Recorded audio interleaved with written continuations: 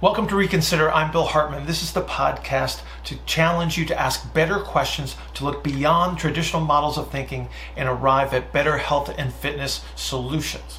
RECONsider is sponsored by Substance Nutrition. Go to substancenutrition.com to get your Neuro Coffee, better brain, and Synthesis, better protein, better body. Enter the coupon code RECON, R-E-C-O-N, and get free shipping on all of your orders.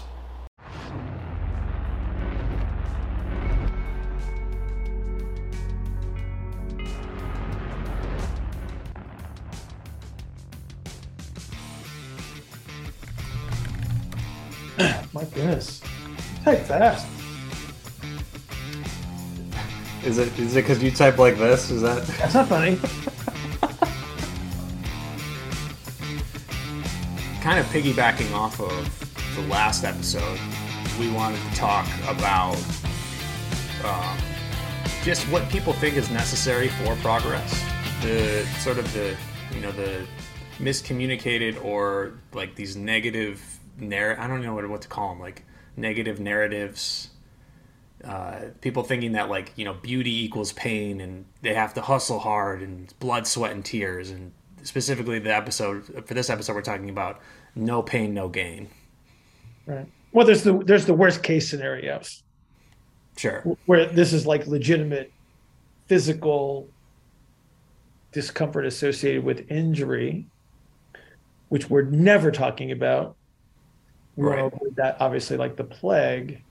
But now I think it's important that we distinguish between the discomfort that would be associated with the activities themselves, and then how do I distinguish when I have something that might require a little bit more attention? Yeah, because that's an important thing for people to understand, the delineation between. Yeah, and we can. I can make it really simple. Okay. I have a very specific test that you can utilize. So stay tuned until the end of the podcast to hear about Bill's very specific test. Well, I'm going to tell you right now. No, Bill. We got to play the game with these people. They otherwise they're just going to turn the podcast off. That's not how this works. So we have a format for now. We have a format for what we're going to talk about. You seriously want me to hold off on this? Seriously, we're going to hold off on it. Okay. We'll come back to it. We're gonna hint at it. All 6 people that are listening to this are going to wait. Yeah. Well, now there's 4 because I've insulted their intelligence. They're just going to fast forward. well, yeah, they can because there will be well curated show notes eventually for this. Okay.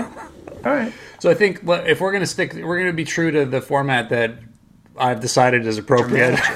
You're the producer here. I'm Mr. Manager. I'm following you. Just say let's talk about. It's going to be similar to the last conversation about getting in shape and fitness, but let's talk about where this whole idea might come from, and then talk about what people's current understanding of it is probably, or based on the people that we talk to. So, just as a review, Bill being a physical therapist by trade, and myself being more of like a coach trainer type of trade, we see people who come in who have very specific goals and are trying to get in shape or get out of pain, and those things are very different, but people end up confusing them both. And the perception of that, which we're going to talk about, like you alluded to, with what pain is something actually like discomfort that's going to help you with progress, or is it pain that's actually complete interference and is the exact opposite of what you want to try to get to? Because right now, I think there's a big confusion in a lot of people's minds about knee pain is okay because I need it because it's what happens when I run. People think everyone has back pain, everyone has knee pain when they run, and it's just something I have to run through. I just need to work through it.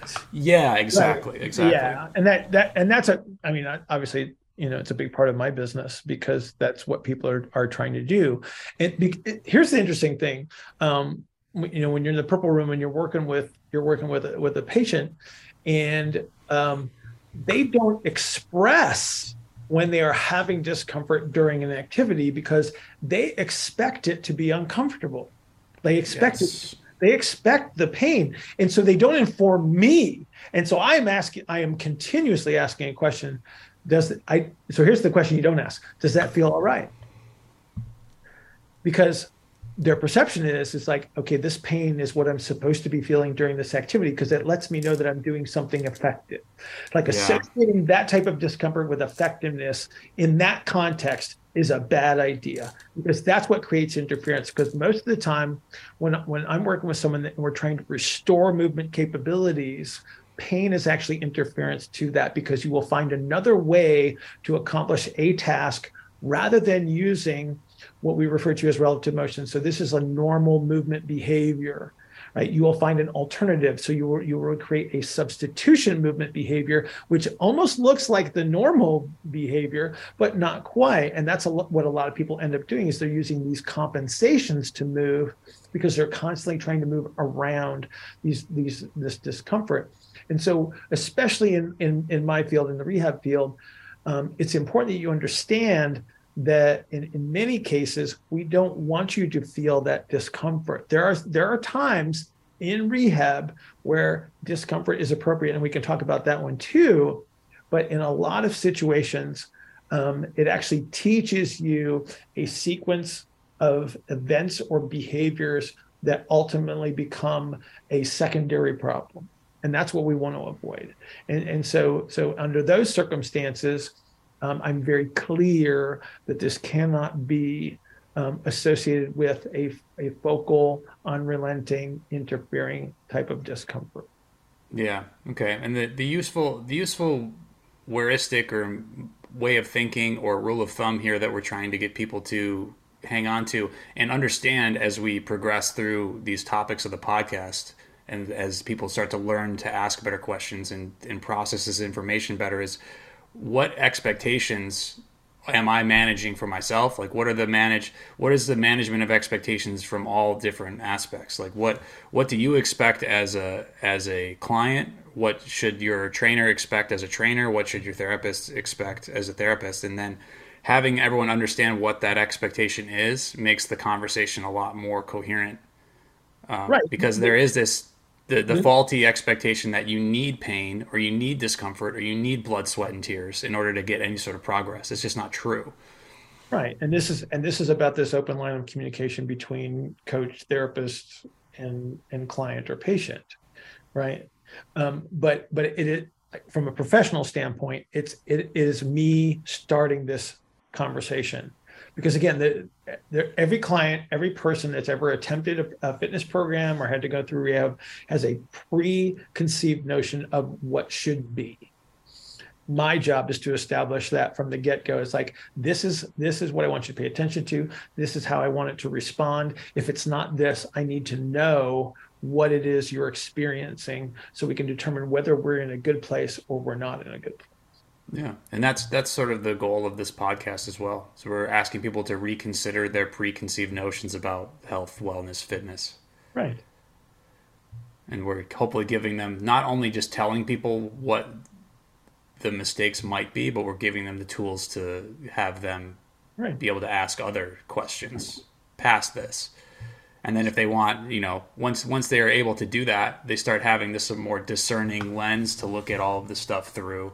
Then that's when they can ping us at the podcast and send an email to askbillhartman@gmail.com. But we didn't even reference that in the last. Maybe I'll just throw that in like the end credits or something. But throw it underneath.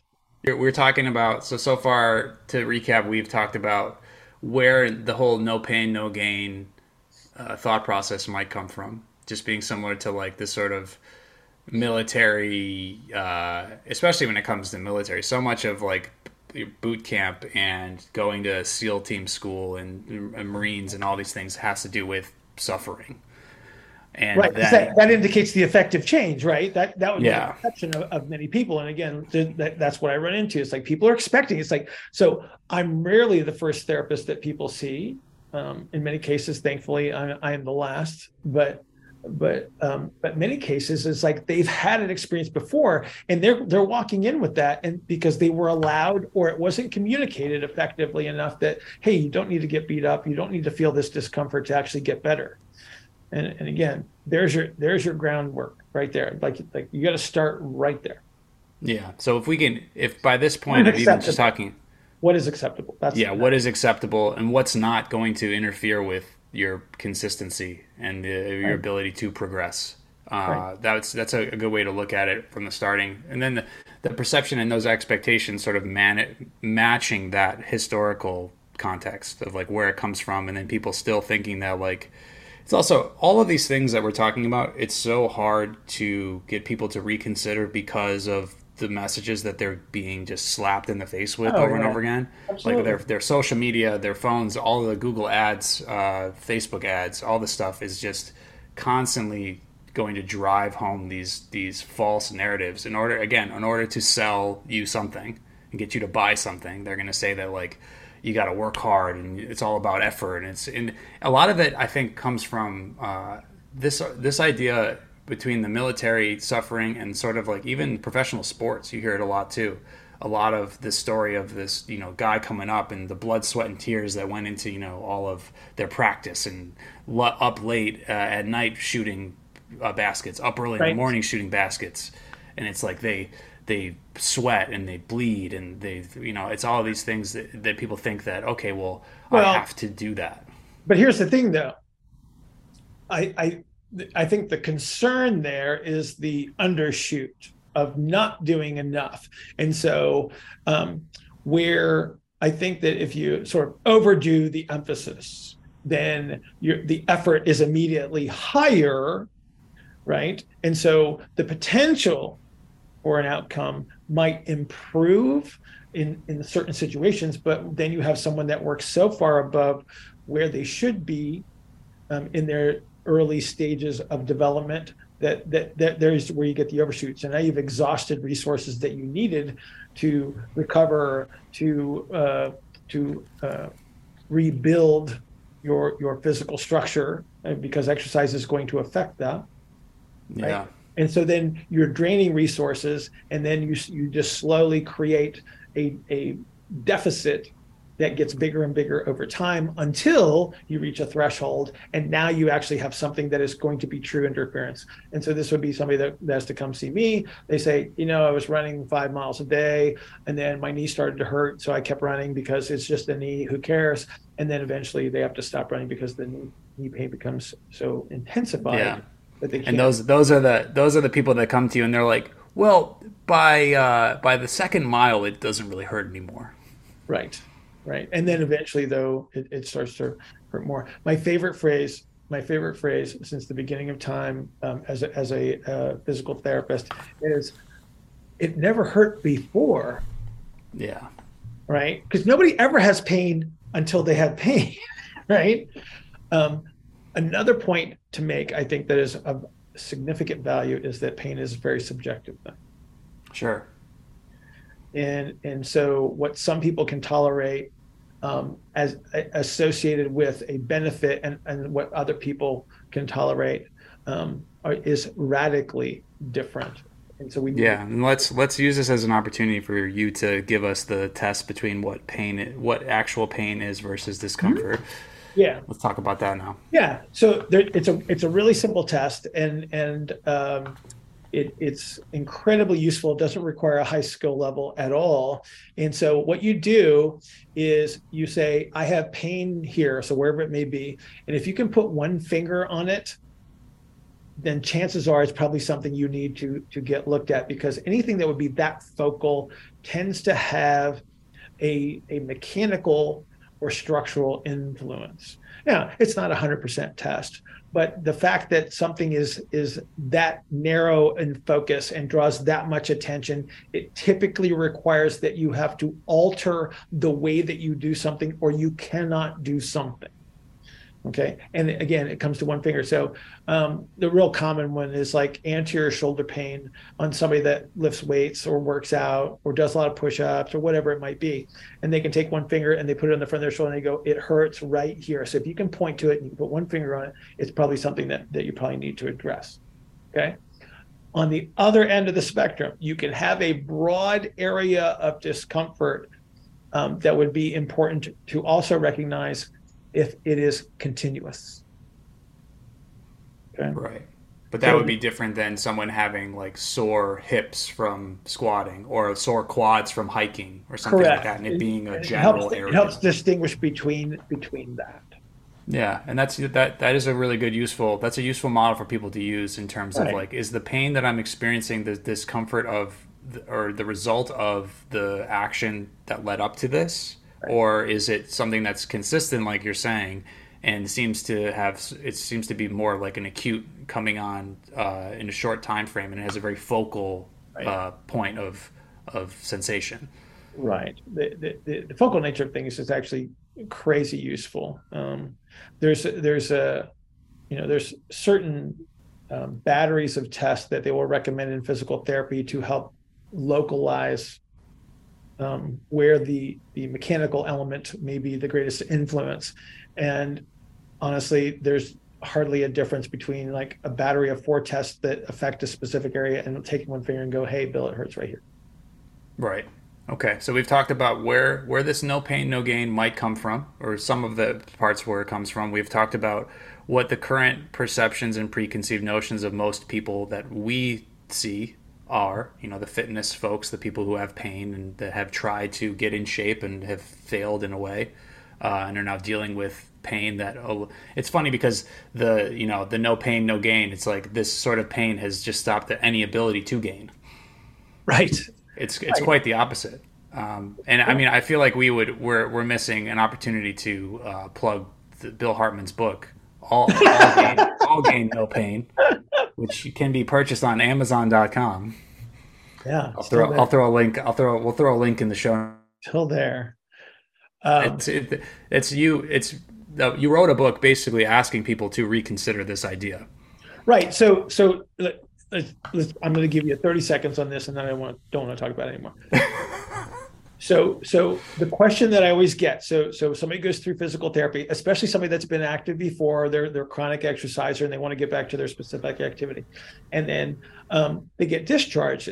So they've gone through therapy, they're ready to go, and they're ready to progressively return back to their previous activities. And so they would ask a question, and it's always the same question: what do I do now? And they're asking this question as if I could answer it in the next 20 seconds. And you can't. So it takes 20 chapters. So it takes 20 chapters to understand the whys and the wherefores, and then there's another series of hows. And so that's what the book is for. It's for after you have gone through that process, everything appears to be where it needs to be for you to begin a progressive return to activities, and this is kind of how you do it. Yeah, and I think that this podcast will actually be a very good complement to that book in terms of how because the questions that you'll end up having to ask through all those chapters will be the conclusions you came to for those chapters were based on similar lines of questions and ways like similar means of questioning. Right. It's about understanding. It's about understanding the resources that you have to contribute to an activity, and then how do you manage those resources effectively to return to those activities. So there you go.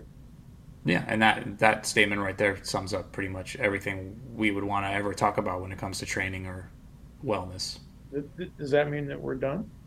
No, I mean I think that we could finish now, but I think that what we're asking, the perspective we're trying to offer, I feel like we can maybe come up with a little more in terms of what to reconsider and how to reconsider. Well, hang on. Well, let's talk about the good kind.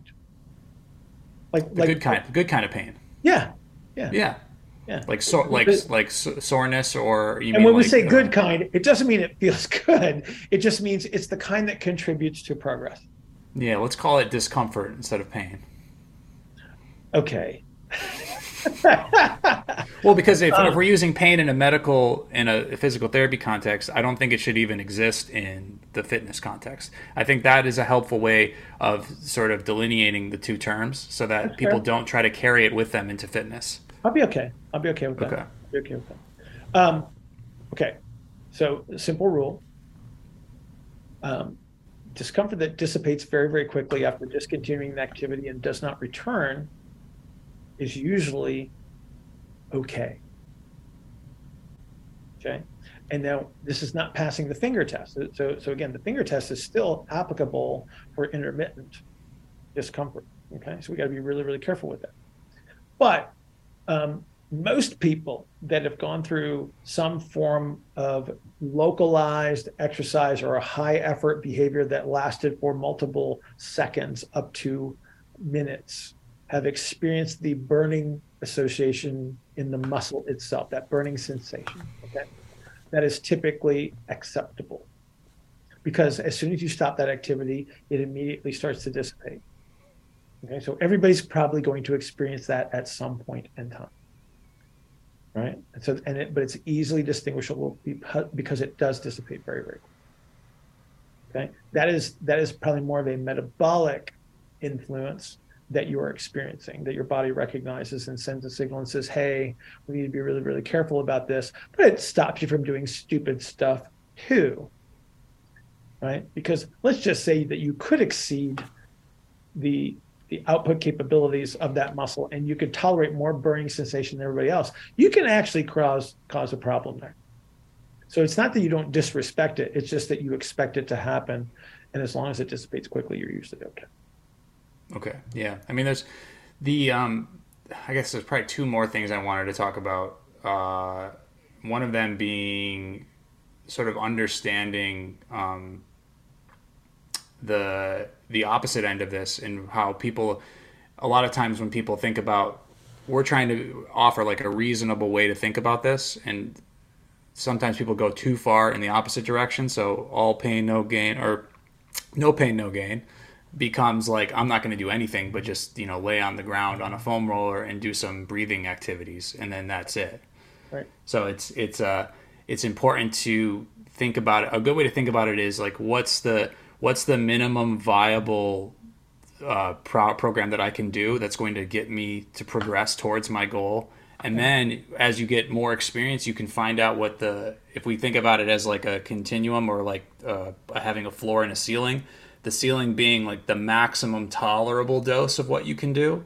And you never want to leave that room, like where the floor is the minimum viable product or the minimum performance that you need in order to keep progressing linearly, and then the maximum tolerable. So it's like in the context of like squatting, let's say, like your one set of squats a week might allow you to continue your progress, but 40 sets of squats a week is going to hurt you.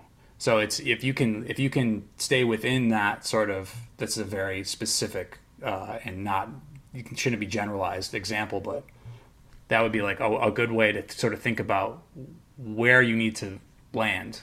Right. But see, this goes back to our discussion on the last episode where we were talking about the experiment. This is so you are in a constant state of running an experiment. Right. Yeah. And those boundaries that we're talking about are how you make it safe. Right. There's your safe to fail range. Right. So you start with the minimum dose, and then you progressively expose yourself to more.